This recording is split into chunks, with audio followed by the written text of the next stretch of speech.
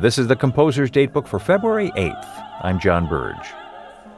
For a magic golden ring, the dwarf Alberich was willing to renounce love to become master of the world. At least that's the story in Richard Wagner's 4 operas entitled The Ring of the Nibelungen, which premiered in 1876 at Wagner's specially constructed theater in Bayreuth, Germany.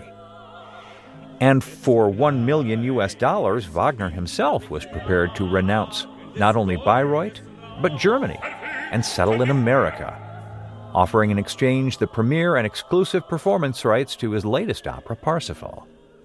That was the offer Wagner outlined in a letter to his American dentist on today's date in 1880.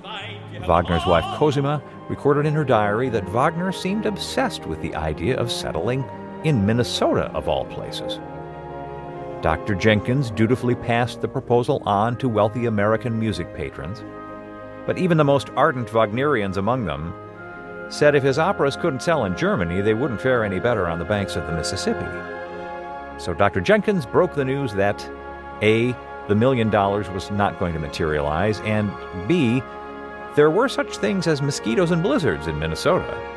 Wagner prudently decided to give Germany one more chance.